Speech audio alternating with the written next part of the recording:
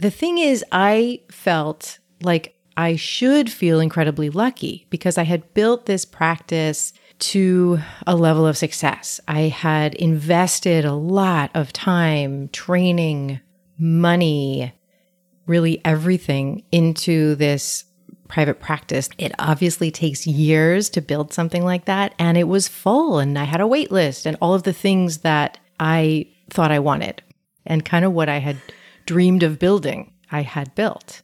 So I felt like I should just feel lucky. As I continued to sit with it and think about what had come up over that weekend, it just kept returning to me. This feeling of, actually, there's something here to listen to. There's something here to really pay attention to and take seriously. And that was pretty scary because if I were to listen to that, then what did that mean?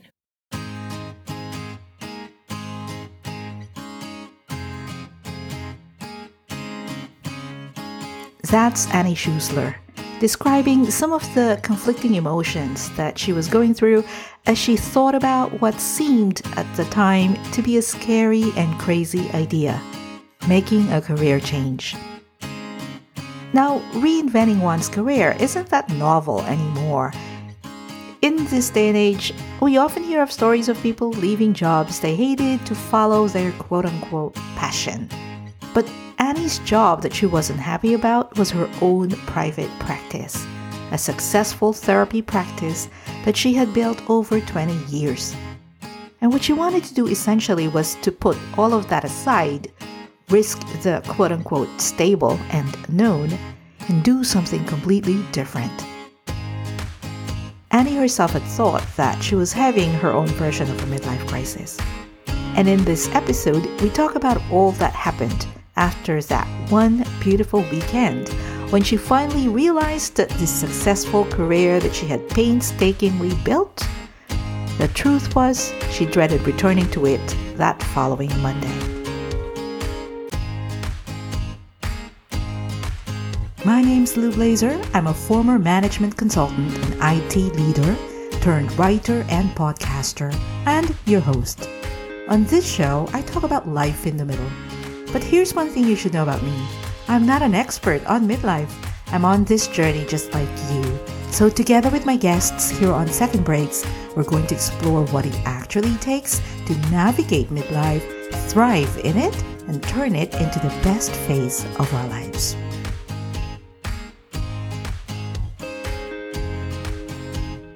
This podcast is brought to you by Briefing Notes, a digital publication for the over 40 about getting stronger, wiser, and bolder in our midlife. Check it out and subscribe for free at thebriefingnotes.com.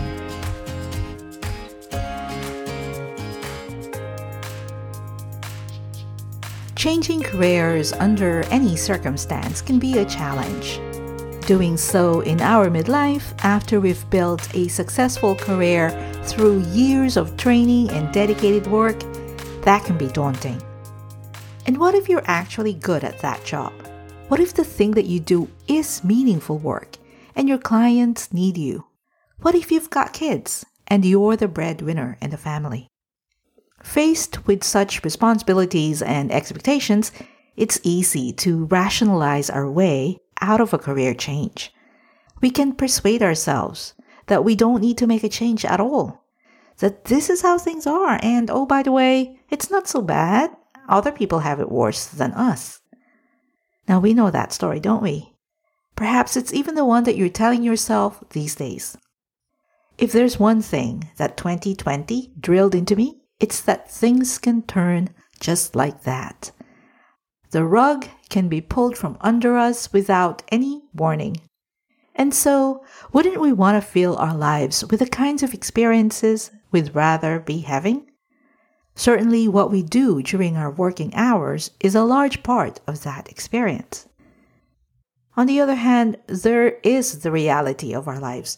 In our midlife, we've got responsibilities, we've got obligations, people are depending on us, and we can't just walk away, yell YOLO, and throw caution to the wind. I believe that there's a way to usher in change in our careers and our lives without it being a cautionary tale of a midlife crisis. There's a way to do a big, bold move that's also responsible and respectful of the people in our lives. And Annie Schuster's story is one such example. Today, Annie is a business coach and the host of the Rebel Therapist podcast. She helps therapists, healers, and coaches make an impact beyond a traditional private practice. Before she was a business coach, Annie was a trained and licensed therapist with a booming private practice. Let's let Annie tell the story from the beginning. So this was around 10 years ago. I had planned an informal college reunion with 3 of my best friends from college. We had graduated in 1993, and we wanted to just be together for a few days. We live in different places all over the US and one of us overseas.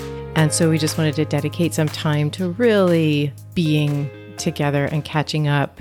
And over this magical weekend, as I was asking my friends to tell me more about what their careers were like, how they were feeling in their jobs, I saw this certain kind of spark and ease in the way they were talking about their jobs. One of them was a professor.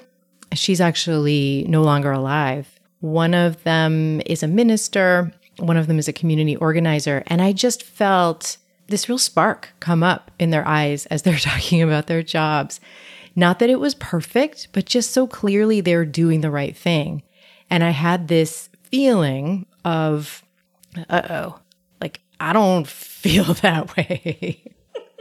I don't feel that way in my job. And I don't want to admit it to myself. I don't mind admitting it to them, but I don't want to admit it to myself. And I had to admit that I was feeling a little bit of dread in my own work and in going back to work the next week.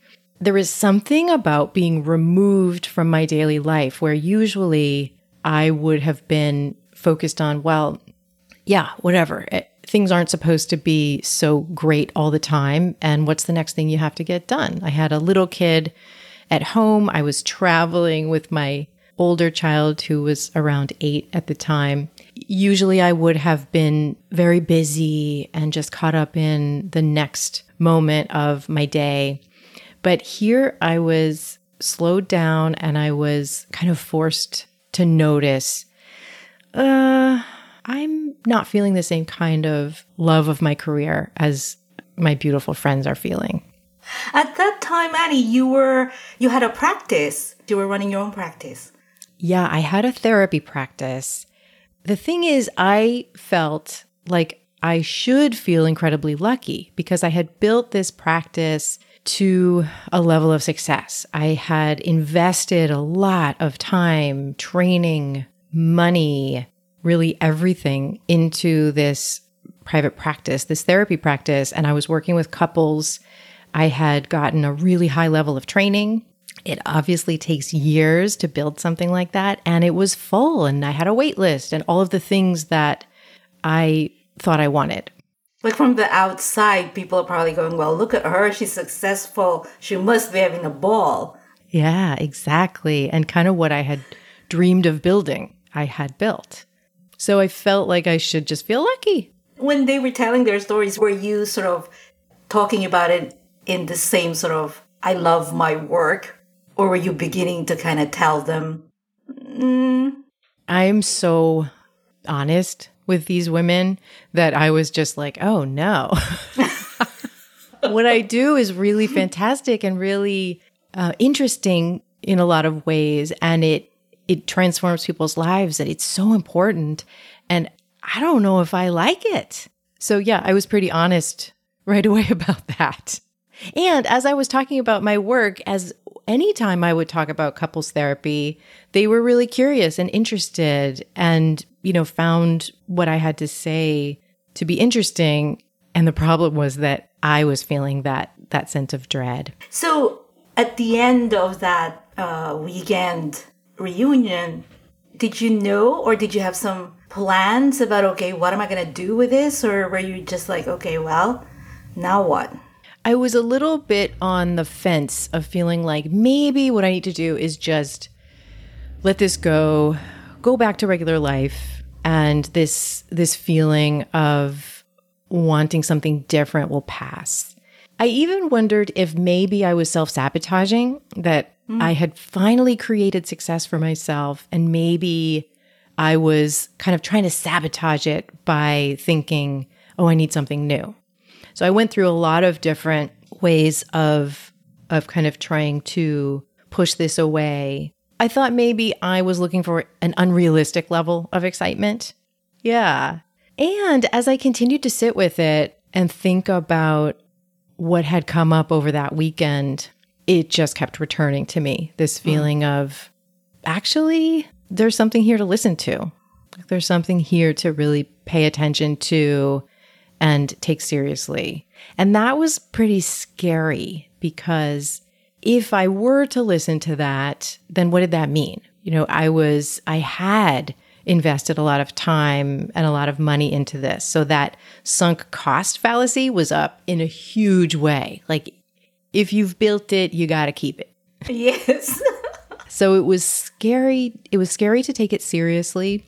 And one thing I was afraid of was talking to my wife about this, because even though my wife is not a scary person at all, I just felt like she, who also goes by they, had just sacrificed so much and really had invested in this career with me, in raising our kids together, in being there on the weekends when I would go away for trainings in advanced couples therapy and all of that stuff. They had been so supportive. And so I felt like bringing this up with them and saying, I'm thinking I need a change, that would just not be fair. That would just put them over the top to feeling like, what now? And I was wondering whether it's one thing if you said, I want to be a dentist, or, I want to be a chef, or like if you knew what you wanted to do next. Whereas if I didn't know what I wanted to do next, it's a different kind of conversation. Did you think that was part of what was playing in the background? Yeah, I had an inkling already that I wanted to be a business coach. Oh. But I didn't know how to become a business coach. So it almost felt like as flaky as just saying like, I don't know what I want to do, but I want to do something. But not that I really think that'd be flaky, but that was me talking to me. I kind of knew I wanted to be a business coach. And because I didn't know how to begin, I wasn't taking that very seriously. So it actually helped when I told my wife. I was just crying. I remember I was lying on our bed. I was just crying, all balled up. And she's asking me what's wrong, very concerned. And I was like, I don't even want to tell you. This is so hard to tell you. But wait, when this happened, this wasn't like immediately after the weekend with your college friends, right? It was pretty soon. It was probably about a week after I got back. Yeah, which for me is a long time because I'm just always thinking and processing. So it was like a week of thinking about this. And like, should I talk about this? Should I take this seriously? Yes. And so then I just let it all out. This is what I'm afraid of. This is like, I know I was the breadwinner. I'm the breadwinner. I know we need this income. This income is amazing. This work is so important. And I'm feeling like I'm headed in the wrong direction. And they just were like 100%. Yeah, we got to figure this out. This isn't okay for you to feel this pressure or this burden. And I even said at the time, I don't know, I'm thinking business coaching. It's just so interesting to me. And they just said, yeah, great. We can figure that out. We can figure out a way for you to follow that dream. I'm so grateful for that. I'm just so grateful that they didn't even really need to skip a beat. How wonderful is that? Because I'm just thinking that, and I'm probably projecting based on my experiences, that the initial response would be like, trying to fix it, right? Like, okay, what's wrong? Let's try and figure out why you're feeling that way. Let's, that kind of fixing it scenario. Absolutely. And that is so tempting. And sometimes even the right solution. And I know that that's what most people did. And I don't blame them at all. That's what most people did who I talked to about this early on was, okay, well, we can, you can find ways to get what you're wanting from the life that you have right now. And let's look at how you could be thinking differently and you could be feeling differently. And then you wouldn't need to make this change. And sometimes that would feel really convincing. And sometimes I think that's true. But for me, in this situation, I also needed to change what my actual job was. Right. So then I decided that one step in this journey should be to hire my own coach. And so I hired a coach, and really not a business coach, a life coach, to just work with coaching and to get to know the field. This is a segue. This is what's good about a therapist, because you know when you need help. Other people would not go there right away. This is fantastic. Sorry. No problem. I love that. I love that. Yeah, asking for help is really, I think it is the first step for me in something big. And it's interesting that you didn't go for a business coach. You picked a life coach initially. Can you talk a little bit about the thinking there? Like why that versus a business coach? I wanted to know what it would be like to be a coaching client if I was going to be a business coach. And I also felt like even though business coaching is a particular kind of coaching, I wanted to understand kind of the foundations of coaching before taking it into a particular niche. And I was curious too about maybe it's not business coaching, maybe it's something else. And so I wanted to I just wanted to put myself in her hands and say, like, help me figure this out. So her name's Pat Chambers, and she was a close friend of a close friend, and she helped me to identify my values and, the big why, and worked with me on some mindset stuff. And she also really did explore a lot. Like, maybe you don't need to switch careers. Maybe you need to switch your thinking. And so I needed to kind of bump up against that in order to really figure out, nope, I've got to also switch careers. And then, so did you then come up with a plan about the transition, how you're going to transition away from one type of career to another, or how it's going to flow? Yes. And this part I think was so key. I'm really glad that she knew this, that the most important way to start this new business was to start this new business, was to start working with people and start helping people.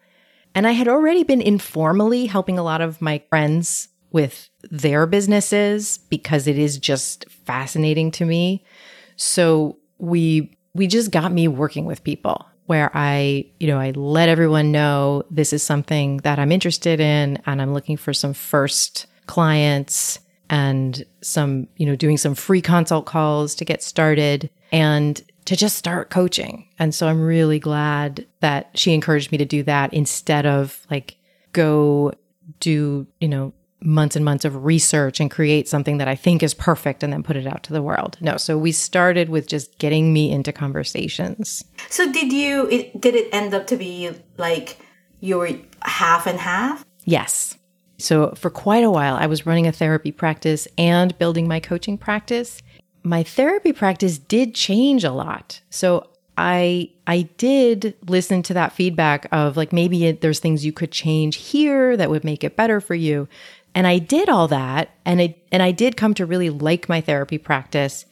my business coaching just had a bigger spark to it for me. And so that's, as I was having these two businesses, I was then paying attention to how they each made me feel and where I was getting to use my biggest gifts. And coaching really was the place that just kept drawing more of my energy and where I wanted to be putting more and more of my time. So my therapy practice, by the time I closed it, which was just a year ago now, it was, April of 2020.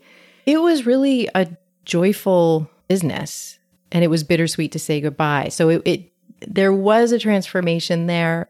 It just wasn't the transformation of, and then I, stayed with it happily ever after. Right. The inciting incident kind of weekend was about 10 years ago, and you closed the practice about a year ago. So that was how long were you doing both that entire time? I was doing both that entire time. Like if it was a graph, you would see kind of an X where the business coaching grew and grew and grew, and the therapy business shrunk and shrunk and shrunk. So that you're spending more and more time on one versus the other. Gotcha. Yeah. So I would say for the last 4 years of my private practice, it was a very small private practice. How were you introducing yourself to people during this time? Ooh, that's such a good question. I used to introduce myself as a therapist because it was so easy, because people knew what that meant. Yes. And then we would move right on to something else. And I'm a little bit of an introvert. So yeah, I would just say, oh, I'm a therapist. And then that changed probably about 4 years ago. That changed where I would just choose to start with business coach. And a lot of times in a longer conversation, I would end up talking about both, but I would just introduce myself as a therapist. And then at some point, I started introducing myself as a business coach. And then folks would ask me, what was that? Who do you work with? What do you do? And I'd say, well, I specialize in working with therapists and healers. And then it would lead to, and I am also a therapist. So kind of just going back a little bit, before the weekend with your college friends, were you feeling was there ever a hint that you weren't entirely happy? Was there any signs? Oh, yeah, absolutely. I mean, for one thing, I have struggled with depression my entire life. So there's a way that I think I accepted unhappiness as inevitable and just like part of how things are supposed to be. Yes. And now, as I'm getting real close to 50, now I am getting to be able to see the difference between I need to make changes in my life and, okay, I'm just feeling my feelings and they're painful at times. But yes, there was also, whenever I would be talking to other therapists, which would be a lot of the time, I would notice in many of them that same love of their work and their career that I was mentioning in my college friends. I would notice that spark and like just loving being a therapist. And this came up from the time of my internship on, where I would have this little sinking feeling of like, I don't think I'm necessarily in the right place as much as they are. I just kind of held it as like a dirty secret. Like, probably shouldn't mention that to too many people. Right. And you just pushed through. Yeah, just push through. And then as the practice became successful, then all the more you can't say that. Because look at this. How can I possibly be saying that?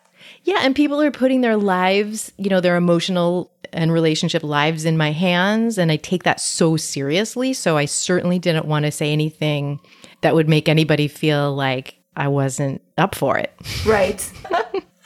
So I've been diagnosed with clinical depression back in 2008. And I can totally relate to what you said. Whereas before I was diagnosed, I didn't understand the differences between what's going on. It was only after I was diagnosed and I started working with a therapist that I began to differentiate, like, what is when I'm in a cycle, like in a, versus no, this has nothing to do with depression. This is something else I need to be paying attention to. But I can totally relate to that.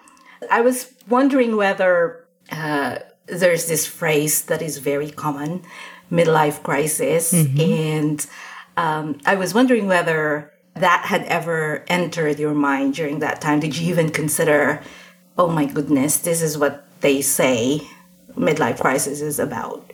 Yes, absolutely. And I felt like there was something about time. There was something about feeling like time is very short in this whole equation of, should I make a career switch? Should I really invest in another way of doing my work? There was this awareness of, time is very precious and limited, and feeling like this is a queer woman's midlife crisis. Yes. Yes. And then also, I would imagine, you had also said something about this before, and this is not to say anything about any other profession, but certainly in your profession, that there was a lot of training that you went through that was invested into becoming a successful therapist that you're basically going to just put aside. And with the prospect of, now I have to learn an entirely new set of things. Yes. And so I'm sure that was also another factor in the quote unquote crisis. Absolutely. And I think that one came up more as I finally decided to let the therapy practice go, in feeling like I have all this skill and it's important and it's something that people need in the world. Is it selfish to just stop doing it? Like, is it selfish to say, like, yeah, I could keep doing this and I'm not going to? So that was a place of kind of a little bit of grieving, a little bit of letting, or a lot of letting go and saying, yeah, that's not what I'm here to do anymore. Even though, yeah, it's so much, like you said, so much training, so much experience, so many hours put into this work. So I've been revisiting, the TV series House MD. So I've been rewatching some of the old episodes recently, and there was this episode where the surgeon, not one of the doctors in the series, but another surgeon, famous cancer surgeon, was hospitalized. And so the doctors were all like, oh my God, she's here, because I guess she has this reputation, right? And then they find out that she had left medicine and she was studying to be a chef. And there was a specific incident that happened that made her reconsider, what she wants to do for the rest of her life. And there was this one cancer doctor who said, how could you leave medicine? We need you. We need your work. I'm a cancer doctor every day. I have these kids who have cancer, and how could you just leave us? And she's like, I know, but all my life, that's what I've been doing, is I've been doing what I'm supposed to do. And now I want to do what I want to do. And when do I get to do that? I mean, obviously it's a fiction story, but I'm sure that sort of sentiment happens a lot of times when we're doing something we're supposed to do. We're doing something this is what I studied. This is what my parents told me I should do, or this is what people need me to do. And then what about me? When do I get to do it? Yes. And I guess there's also, I read the book by Gay Hendricks, The Big Leap. I mean, there's some cheesy stuff in there, but there's also a lot of wisdom around getting beyond your zone of competence or excellence and into your zone of genius, and I really needed to hear that at the time, that there is a way that you can get stuck in doing something that you're good at, and it can keep you away from doing the next thing that maybe you're even more meant to do. Yeah. So this is a totally dumb question, because I don't know anything. But I can imagine that someone who might be listening to us might say, well, she was a therapist, she's been working with people, now she's a coach. Isn't that in the same sort of, isn't she doing pretty much the same thing? Right. In some ways, it's similar. The way that it's not at all a dumb question.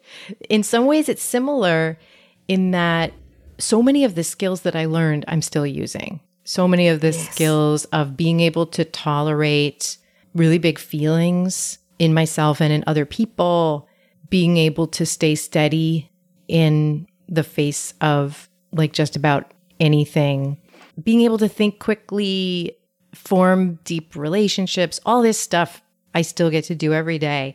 The part that's the most different in the way that I do business coaching as opposed to the way I did therapy, because I can't say this is true for all therapists or all coaches.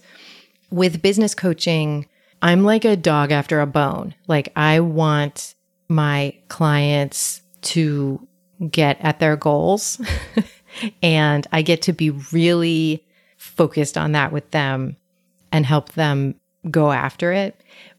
Whereas the way I did therapy, it was much more slow paced. It was much more open ended and much less goal oriented. And so for me, this goal oriented, still gentle, still like approaching things in an open minded way, but I'm extremely goal oriented and I get to be that as a business coach. So even when we're making a pivot, even when we're changing careers, that's the thing we need to remember is it's not like we've left behind all our other expertise and experiences and skills. We bring that over, and it's a layer that probably another business coach would not have that kind of skill set, right?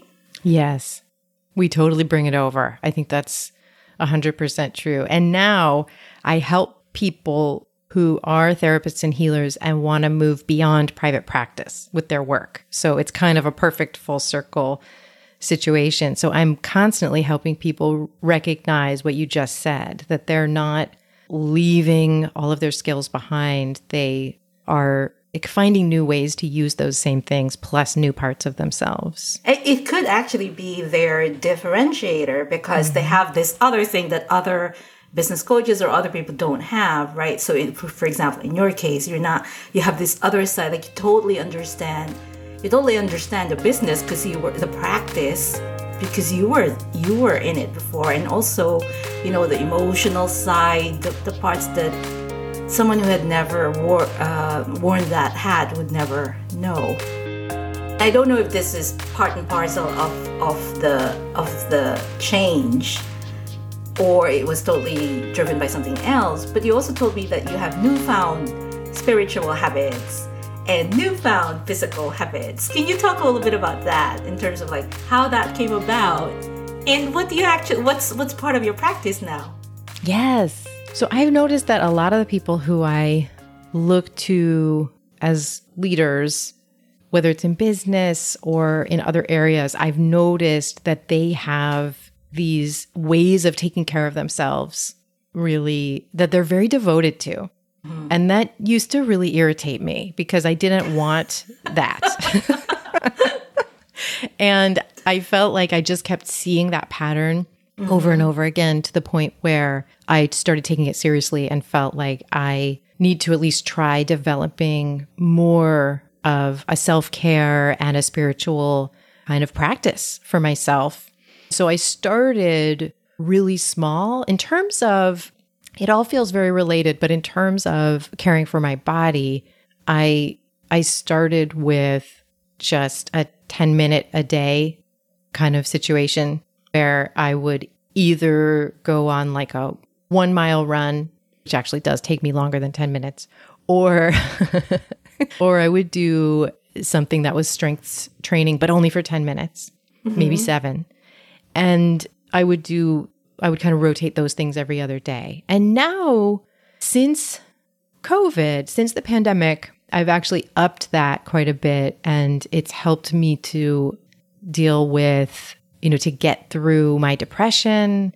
And it's helped me to kind of feel more joy and more just access to my body in a positive way. I've really upped that. And now I'm 5 days a week, I'm doing about 45 minutes I do dance parties, online dance parties. How fun! Yeah.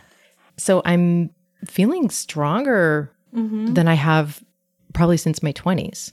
Yeah. So that's the exercise side of things, that now I am that annoying person that I used to feel like annoyed by, who's saying like, this is wonderful and this is bringing me so much energy. But it's true. It's really true.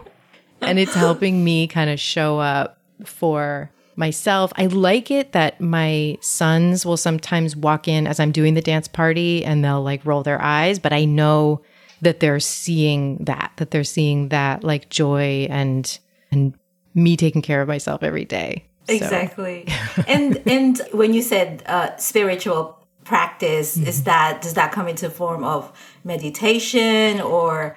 Yeah. So what I do now is every day I take about an hour before I'll plug into anything. Like I love listening to podcasts. So before I'll turn on a podcast or, check my phone or anything like that, I have an hour where I'm just unconnected.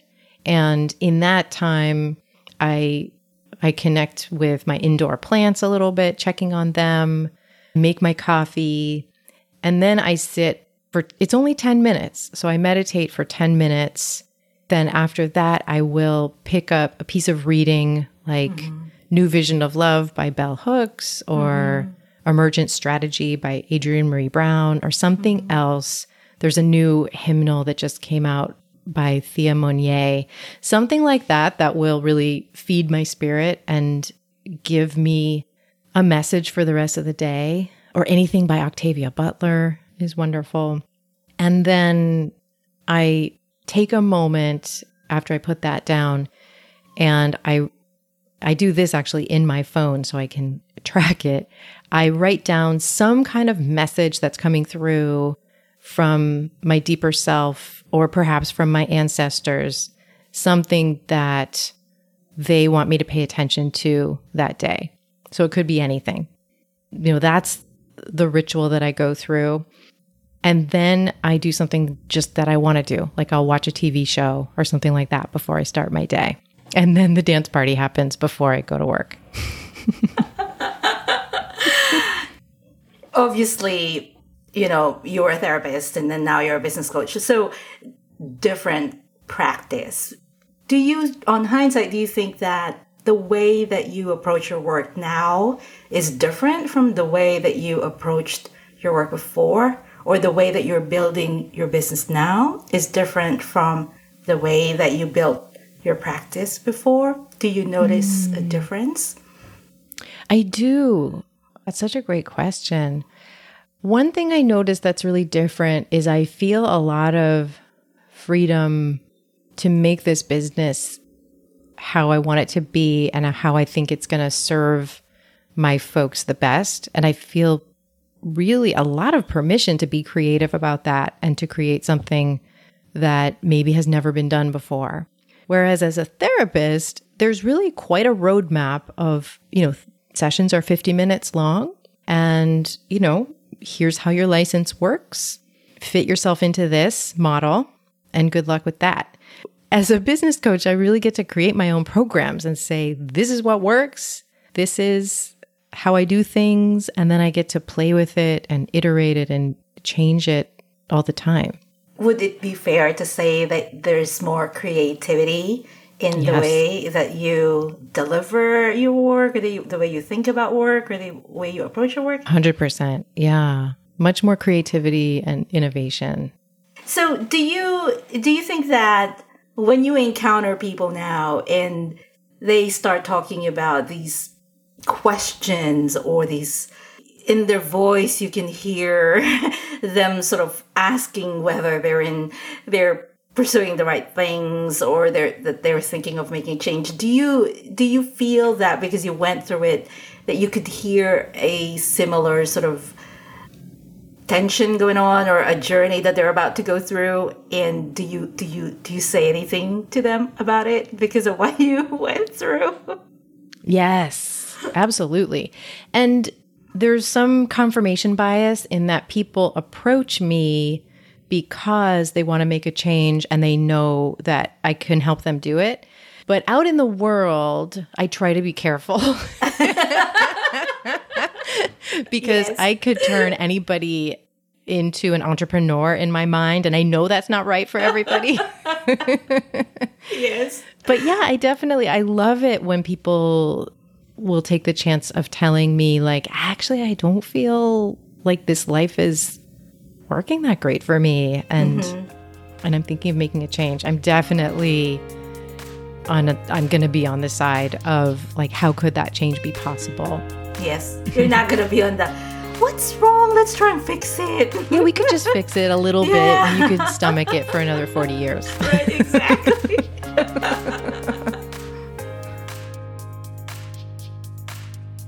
So the mantra of Second Breaks is celebrate midlife. And I wanted to find out from you, like when you hear that phrase, celebrate midlife, what comes to mind? I really want to celebrate midlife and celebrate aging. And I really work hard to embrace the changes, like my aging face and my aging body, and to pour a lot of love on myself and honor that I'm stepping over time into becoming an elder. And I feel really drawn to that energy of becoming an elder. And I'm also noticing as I'm, getting close to 50, I notice that, and I know I'm going to listen back to this like 20 years from now and be like, you were so little. But I feel like I'm getting more and more into relationship with my ancestors, and both in celebrating them and in also wanting to heal the harm that they've done. And that feels like, for me, that feels like something that I'm getting more into in midlife.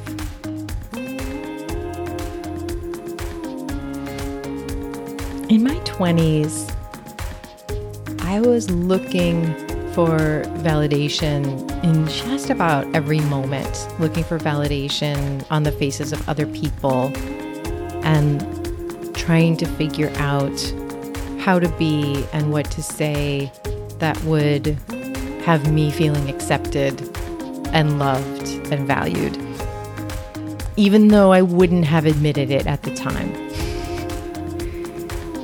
Today I am focused on getting in touch with my grounded self, my wiser self, and the part of me that already knows what's true, even though it's still not easy.